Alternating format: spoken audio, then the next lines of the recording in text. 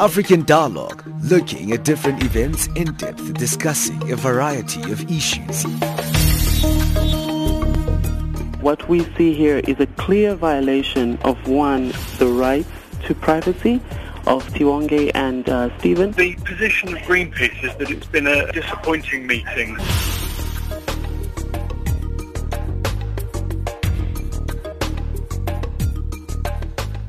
Hey, good morning, everybody. Thank you for joining us for a new week of African Dialogue. Yes, you are listening to Channel Africa, and if you're listening to us on our various platforms, remember on DSTV channel, we're on channel 802 on the audio bouquet, and don't forget that you can stream us live on our website on www.channelafrica.co.za. Well, today we're looking at the issue of the Commission of Inquiry into State Capture, and we know that today is a big day for South Africa as its former president, Jacob Zuma, is attending the State Capture Commission, also known as the Zondo Commission.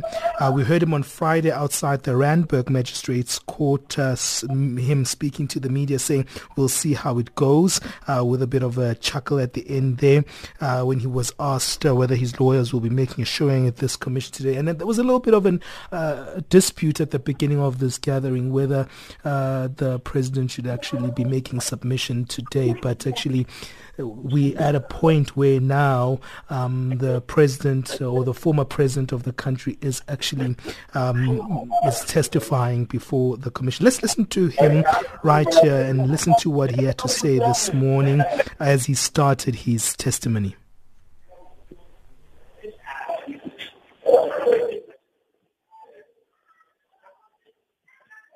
Firstly, Chair, I've got some flu, so my voice is up and down. Well, I had flu from Thursday, but I think I'm fine now.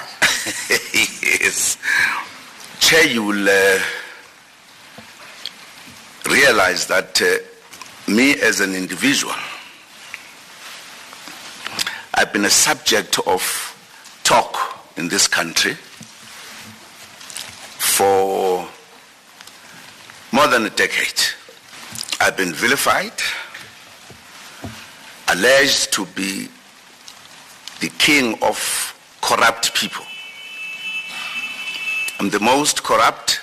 I've been given every other name, and I'd never responded to those issues. Firstly,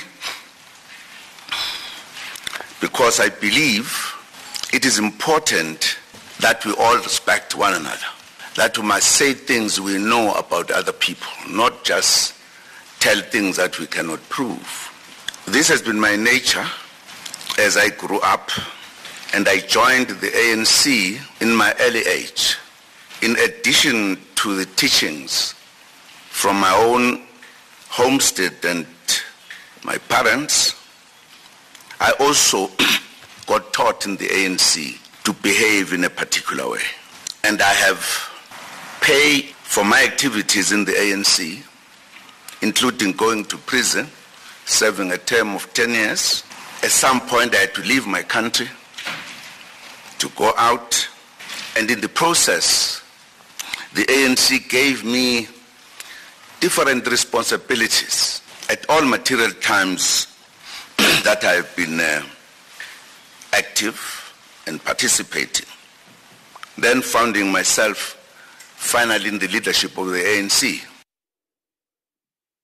Well, as you could hear there, that's the voice of the former president of South Africa, Jacob Zuma, as he is standing before the Commission of Inquiry into State Capture. And there at the beginning of his testimony there, he's actually speaking around the fact that there's a conspiracy around him. And that's a very interesting viewpoint, because that's a narrative that has been around the president, that he's created around himself for many years, especially we know even during the time that he was deputy president of the country. But let's get into this conversation. We've got Levy Ndou back in our conversations once again here on our program. He's a political analyst based at the Tshwane University of Technology. We also have Elvis Masoga, who's another political analyst, joining us on the show. And Christine Botha is the manager for the Center for Constitutional Rights. So all of them are with us today to help us on this. But let me start with you, Christine, and because we know that the terms of reference for the Commission of Inquiry into State Capture, one of them are to investigate the president of the country at the time, which was Jacob Zuma. We also initiated this process under the recommendations of the public protector. So it was to investigate him himself, whether he's implicated into state capture. I mean, we're a year into this particular process. Do you think that the linkages that have been made to Jacob Zuma so far are interesting and are cemented into some form of factuality? Because so far we've heard the president speak around a conspiracy around him, Christine. Hi, good morning, Benjamin. Nice to chat to you this morning, and thank you for having me. So I think it's very important, like you said, to go back to the terms of reference for the State Capture Commission. And as the Deputy Chief Justice said when he started this morning, he reminded everyone this is not a criminal trial. This is a fact-finding investigation, and the purpose is to make recommendations, and which is guided by the Public Protector's report. And if you go back to the terms of reference, it's quite wide. There's various aspects which should be investigated. But one of the first ones relate to whether the President played any role in the alleged office of cabinet positions, as we've heard, evidence being given, were any attempts made or inducement to influence members of the National Executive, and also did the President or National Executive play any role in this regarding corruption and awarding of tenders. So there's very specific terms of reference which relate to it. And just going back to what Deputy Chief Justice said, this is not a criminal trial. Okay, so the fact is, Mr. Zuma, our former president, has been implicated by evidence and statements given by witnesses.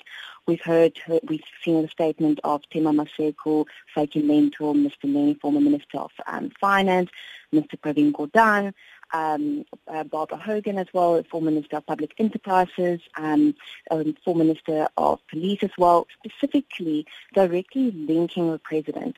And these statements, because he is implicated in these statements, need to be answered. So in terms of how the Judicial Commission of Inquiry is specifically regulated, obviously by regulations and there's rules for a procedure, and implicated people are given an opportunity to respond in writing. So this has happened specifically in Mr. Zuma's case as well now. Now, it was interesting, I don't know if you heard this morning, Mr. Zuma's legal counsel has been saying, well, he started off by saying, relating to a correspondence, and so basically he was asked end of April to appear because he's specifically implicated in various statements and evidence given, as I said. And his legal counsel has said, well, in terms of your rules, you have to inform a person, and that person has an option to elect to challenge it or to ask to cross-examine it, or elect not to do anything. So that was his first one. And he said, for all fairness, so this is one of the big narratives which is also played in the media, Mr. Zuma should have been given all the questions he would have specifically been asked. And he argues, his legal counsel, he says, well, there's a possibility that he might oust people. He doesn't know what his client will say now. It might be problematic for himself, and there's a risk and a danger to it. But if you go, it sounds what he says, it's very dramatic. But if you actually go to the rules and you look at the regulations of the Judicial Commission of Inquiry, it specifically says, a chairperson, Deputy Chief Justice has a right to direct any person against whom allegations have been made to respond in the writing. And it specifically protects people as well, witnesses giving evidence. The regulation specifically said any self-incriminating evidence may not be used in any criminal proceedings against that person unless the charge of perjury, and so, because remember he's giving evidence also on oath now. So, that already protects a president in one way, a former president, I mean. And secondly, when his counsel said, well, you don't know who he's going to oust, who might be implicated. But again, the rules say if a person is implicated in a witness's evidence, the chairperson may direct that person to respond to those allegations. Yeah, so okay. So that's important just from a procedural aspect. Thank you so much, Christine, because you're highlighting some questions that I wanted to pose even later into the program. And I think you gave us a lot of context in terms of, the processes to where we are, where the former president, I keep saying the president, but the former president of South Africa is standing before the State Capture Commission. Let me come to you, Elvis, in terms of your thoughts, because we've seen a lot of witnesses actually taking the stand and linking the former president to cases of state capture. We know the GCIS head Themba Maseko speaking around the issue of helping the Guptas. We know that we also had Barbara Hogan speaking about the appointment of Siyabonga Gama at Transnet and the retainment of CEO Jacob Maroga at ESCOM. We know the very divisive relationship that the former president had with the Minister of Public Enterprise, Pravin Gordhan, who also testified before the commission. There's so many issues we can speak about: Waterkloof, Bosasa, ANN7, and also the issue of the nuclear deal with Russia. When it comes to all these cases that have been brought forward, what have been your thoughts a year in around all these issues that have been linked to the former president? Yeah, firstly, let me greet my fellow panelists and all the listeners. Firstly, let me articulate that in light of all of these blistering allegations and accusations that were leveled against Jacob Zuma in his capacity as then head of state from 2009 up until 2018, I start to develop a very vicious worry as a citizen, and again, even as a political analyst, to say, here, are we talking about a former head of state who was having a fuller grasp of the official responsibilities that befed him as a state president? Because when you listen to different witnesses who appeared before the State Capture Commission, outlining how directly or indirectly the president was involved with regard to the looting of state resources, the malfeasance that befed different parastatals, the thieving of taxpayers' money. So you come to a conclusion that maybe the problem is not necessarily the state capture itself, but a situation whereby we had a state president who was quite unfamiliar with the actual official responsibilities of a head of state.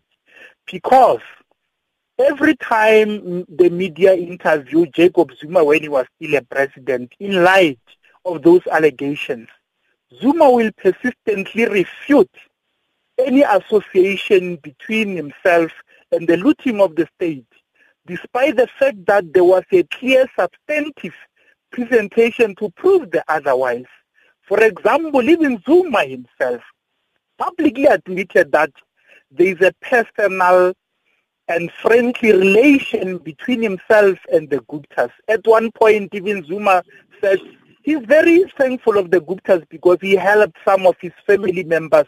The implication was that it's not wrong for his government to be nice to the Guptas. So I'm afraid we are dealing with a former head of state who did not have a fuller grasp and apprehension of what was expected of him as a head of state. Even right now, when you are listening to him, if you follow the preface of his presentation to the State Capture Commission, you get a sense that Jacob Zuma is far much detached from what is expected of him in terms of his presentation today. Because whether we like it or not, there is no any amount of political history that can clarify the allegations that are leveled against him. Because these allegations were never historical. How he joined the ANC, how he went to exile, how he went to Robben Island, how he pursued the liberation struggle of the ANC is materially irrelevant to the questions and to the testimonies that were presented by different witnesses before the State Capture Commission. And I'm surprised. Why should the senior counsel allow him to do of the so, State Capture Commission allow Jacob Zuma to go through the historical memory lane that has got nothing to do with the allegations of state capture? I think it's an unnecessary wastage of the Commission's time and energy. Okay, I'm going to bring in Levy Ndou after this, after the break, because I think both of you, Christine and Elvis, they come from different viewpoints here. There, Elvis characterizing former President Jacob Zuma as a man who really never understood his seat as president and probably didn't understand the muscle behind his influence and power.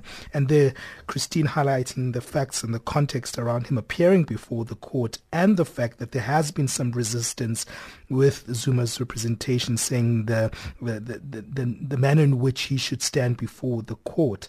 And that was even argued minimally even this morning before the court. I'd like Levy Ndou to try balance that particular viewpoints that are coming from both of our guests, because that should be put to the test. The fact that former President Jacob Zuma didn't even understand his seat and probably used his power maybe for his own advantage, that still needs to be proven, but that should be put to the test, as was highlighted by Christine. We'll deal with that after this break as we come back with Mr. Levy Ndou. I am an African. I owe my being to the hills and the valleys, the mountains and the glades, the rivers, the deserts, the trees, the flowers, the seas, and the ever-changing seasons that define the face of our native land.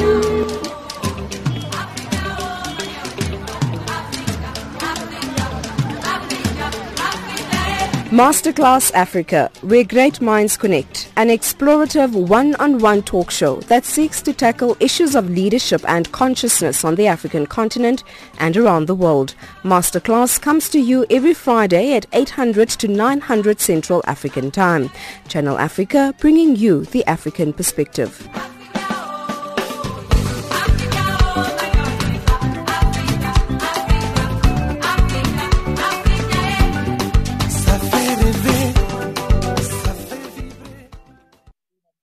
Well, thank you for joining us right here on Channel Africa.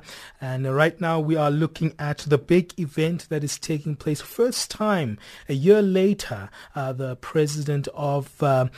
former president of South Africa, Jacob Zuma, appearing before the Commission of Inquiry into the state capture matter. And let me come to you, Mr. Levy Ndou. I know I have limited time with you, but in terms of contextualizing this issue, he's already politicizing it, the former president Jacob Zuma, the whole matter why he's in front of this particular commission. But what was highlighted by Christine also kind of counteracts his approach, because the whole commission actually defends him. If there's anything, this commission is for Jacob Zuma to prove his innocence. Good morning to you, Benjamin. Good morning to my colleagues. And indeed, a very good morning to the listeners out there.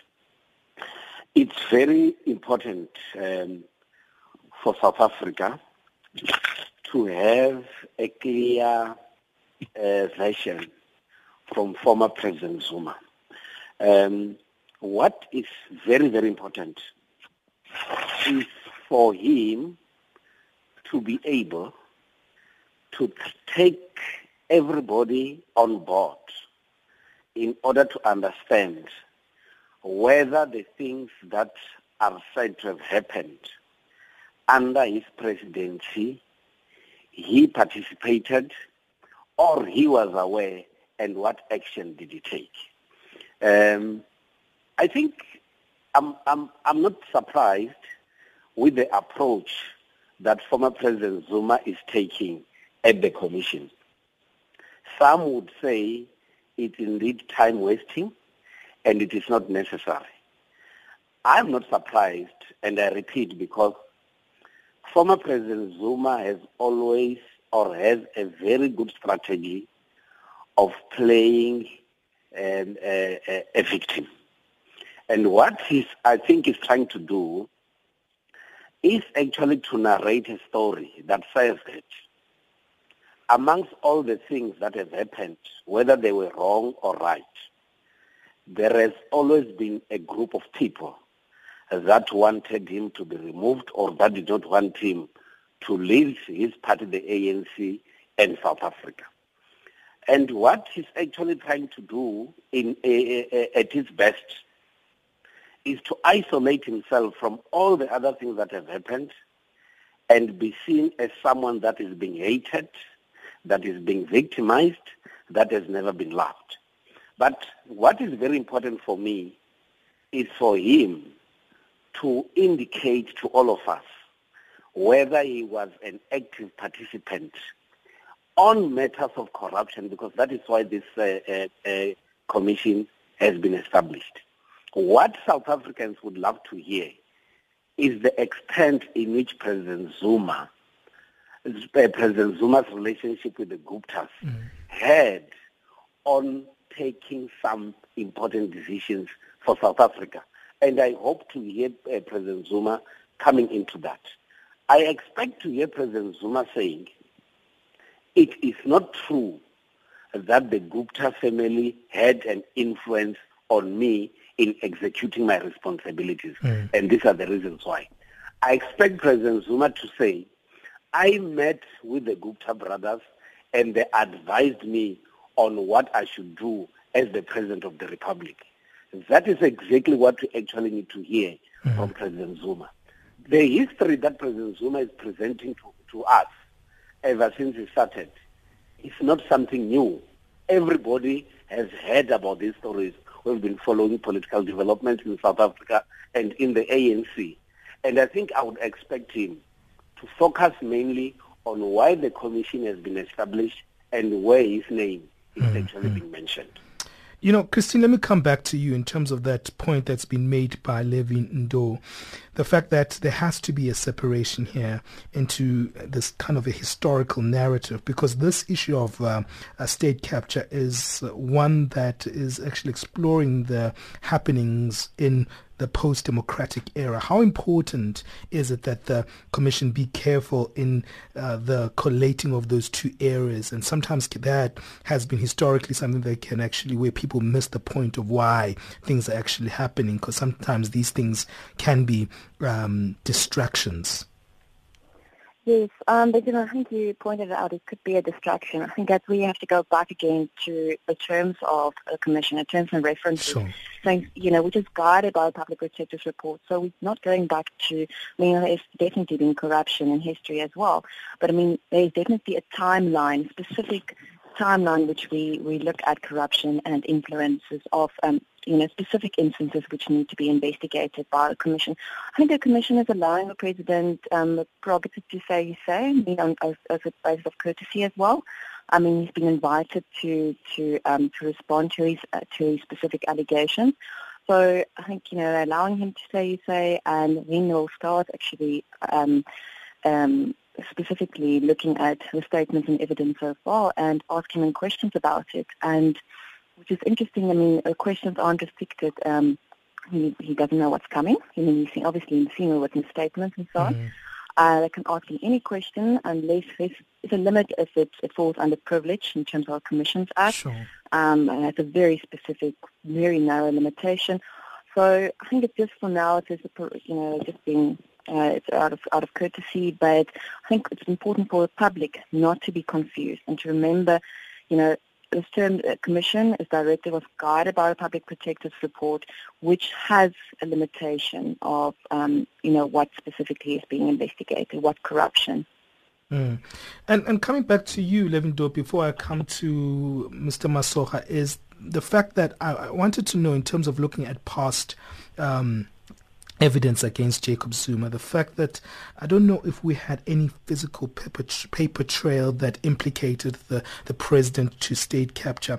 Most of the stuff, to me, from my own layman's viewpoint, was hearsay. Oh, someone said the president said this. Oh, the president said this to me. Or it was almost kind of out of record kind of referencing. And it's things that you can't really put and have a physical material evidence behind them. Am I wrong? And if I am right to a certain degree, what does that do to this type of evidence that's been brought forward implicating the former president? Benjamin, I think it's very important that all of us should not underestimate former President Zuma.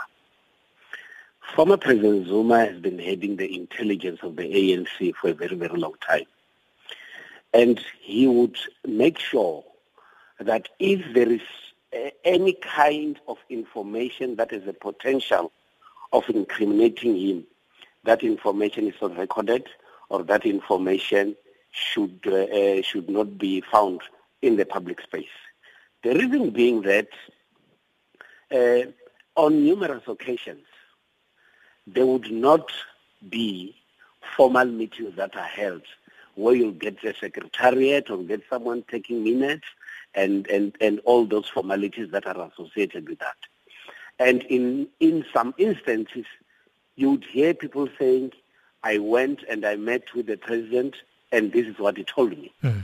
And some of those things will be done in a very informal setup. But what would be the reason for that? The reason for that is that corrupt people or participants in a corrupt activity are very much strategic and much clever in order to ensure that whatever they do cannot be easily traced because they would not want to be exposed. And that is why in a number of revelations that we're getting, you don't get formalized activities or formalized meetings that took place. And what will that mean? It will mean that if you need documents or if you need meetings that took place, the possibilities you might not get any of those. Because when people are embarking on corrupt activities, they are very, very careful. They cannot have such kind of information written down in that manner. But what then will be the implication? The implication might be that some people might then be left in the mud because they were actually being given instructions from elsewhere. And part of the information that we're getting now is that there could also be a possibility where some people would actually embark on certain activities in the name of the president. Maybe the president will be aware or unaware because the government at the time or institutions of government at the time when President Zuma was in power were so weak to deal with corrupt activities that it was easy for anybody to get involved in corrupt activities. Well, Mr. Levy Ndou, thank you for giving us your time on that. I'm going to come to you, Elvis, on the very same question, and I'd like Christine to speak on that particular point because I think it's a very interesting way in terms of the kind of facts that have been presented before the commission. What made things very interesting for me is when I also heard the witness of Bruce Koloane's testimony where he was denying Zuma's involvement with the Waterkloof scandal, which was kind of created this kind of narrative whereby, are these statements true? Are they not true? Are people just using the former president's name just to get things for themselves done, or because they also have political intentions? It's very confusing. But I'll deal with that after the break. Tune in to Vision 2030 with Ona Pateke and Tabile Masugu, the new show revolving around the Sustainable Development Goals and Agenda 2030. Every Tuesday 10 to 11 a.m. Central African Time. Connect with us on all social media platforms at Channel Africa 1, #Vision 2030. Hey, you are listening to Channel Africa. This is African Dialogue with me, Benjamin Mushatama. I'm not alone on this particular program. I've just been left by Levy Ndou, who was with us giving us some political analysis. Alongside him is also Mr. Elvis Masoga, political analyst, and we also have Christine Botha, who's been giving us a very good outline, especially around the terms of references regarding the former president in this state capture process. Elvis, what are your thoughts when it comes to the question that I posed to Levy Ndou? The fact that some of this doesn't have paper trail to it. It's just people saying, hey, the president said this. Hey, I met the president at this particular venue. Hey, someone told me that the president wants us to do this in this particular department. Does that make things more complicated for the commission? Benjamin, not necessarily. Because maybe we need to understand the constitutional design of our government superstructure. The position of a state president has been designed in a way that it will induce honesty and loyalty to the republic.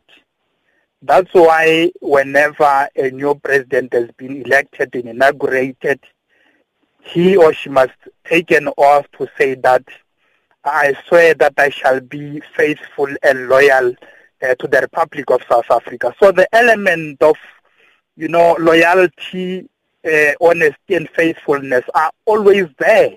So there is always an expectation that whenever a president communicates any word to a cabinet minister or to any senior government official, such instruction or order must be within the precincts of faithfulness to the Republic of South Africa. Because when you are listening to different witnesses testifying that I was at a particular place, the president was there instructing me or somebody to create some financial and economic benefits for the Gupta family. Somebody saying, as a former minister, the president once instructed me to create some financial or economic benefits for a Gupta brother or the Gupta family. So it gives you a clear indication that here we are faced with tons of accusations against a president who was preferring his own personal, preferences over what is good for government and the state.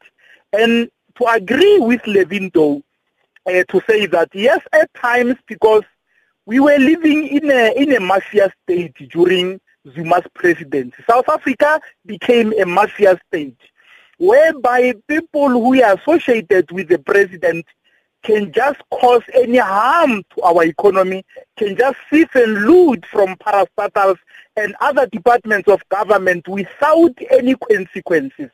And you ask yourself, if indeed President Jacob Zuma can claim ignorance of the state capture project, then what did he do as a president of a Republic of South Africa to protect the well-being of the country?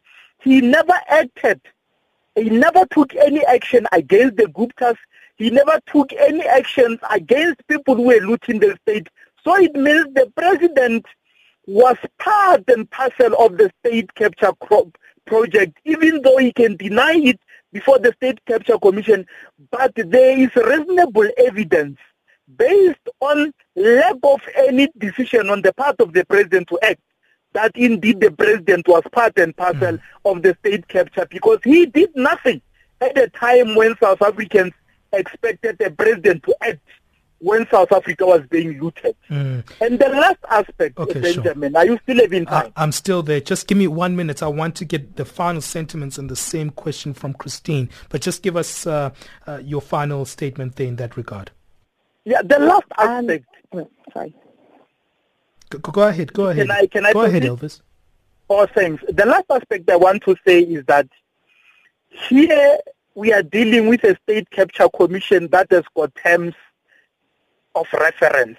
And the leading term of reference is that we want to investigate how between 2009 and 2018 how our own state was looted. So President Jacob Zuma and his legal team must confine their responses to that particular term of reference, because anything else will be a transgression of the terms of reference of the State Capture Commission. Okay, Christine, what are your sentiments? That question that I posed both to Levy and also Elvis, I'd love to give it to you as well, because they also gave me two different answers. They link somewhere, but they're very different. What are your thoughts around the types of facts that have been brought forward and the fact that there's little paper trail to prove it?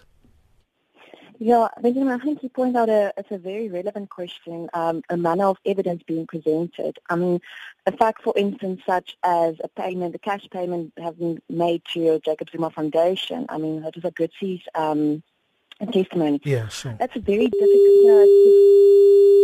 Just hold on there for me as we deal with that line. I think we lost Elvis there, but you can continue, Christine. Go ahead. I'm sorry. Yeah.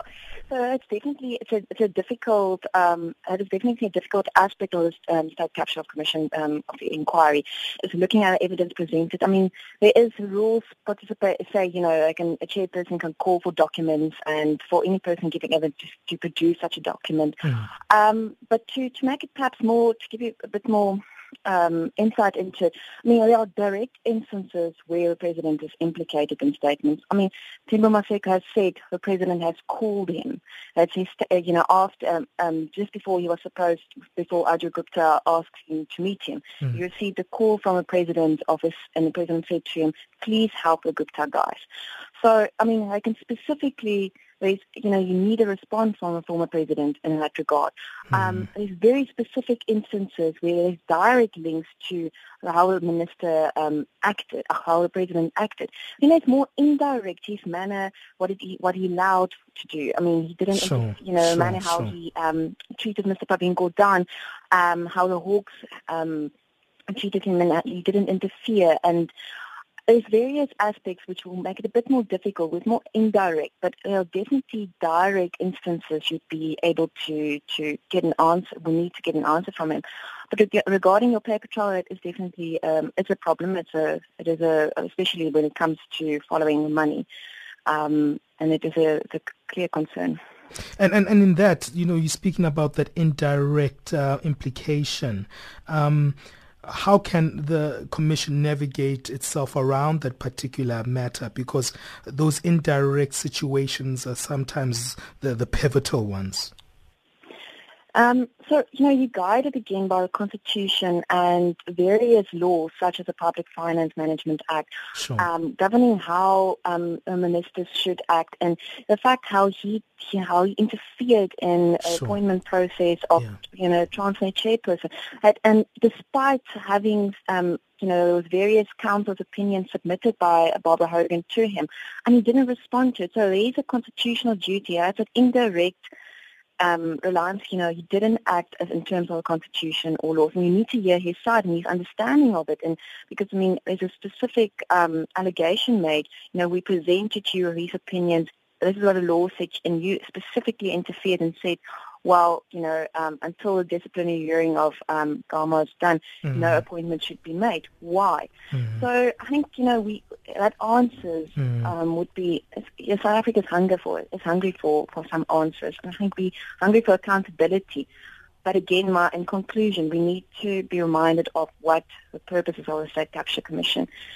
It's not a criminal trial yet today. Well, thank you so much, Christine, for giving us your time. Hopefully, I'll get you back on the show as we move into this testimony, or probably at the end of this testimony, because I think it's going to take a couple of days. But thank you for giving us your time. I really appreciated your constitutional aspect of looking at things. Sure, that's Christine Botha, Manager of the Center for Constitutional Rights. Thanks as well to the two political analysts joining us, Levy Ndou.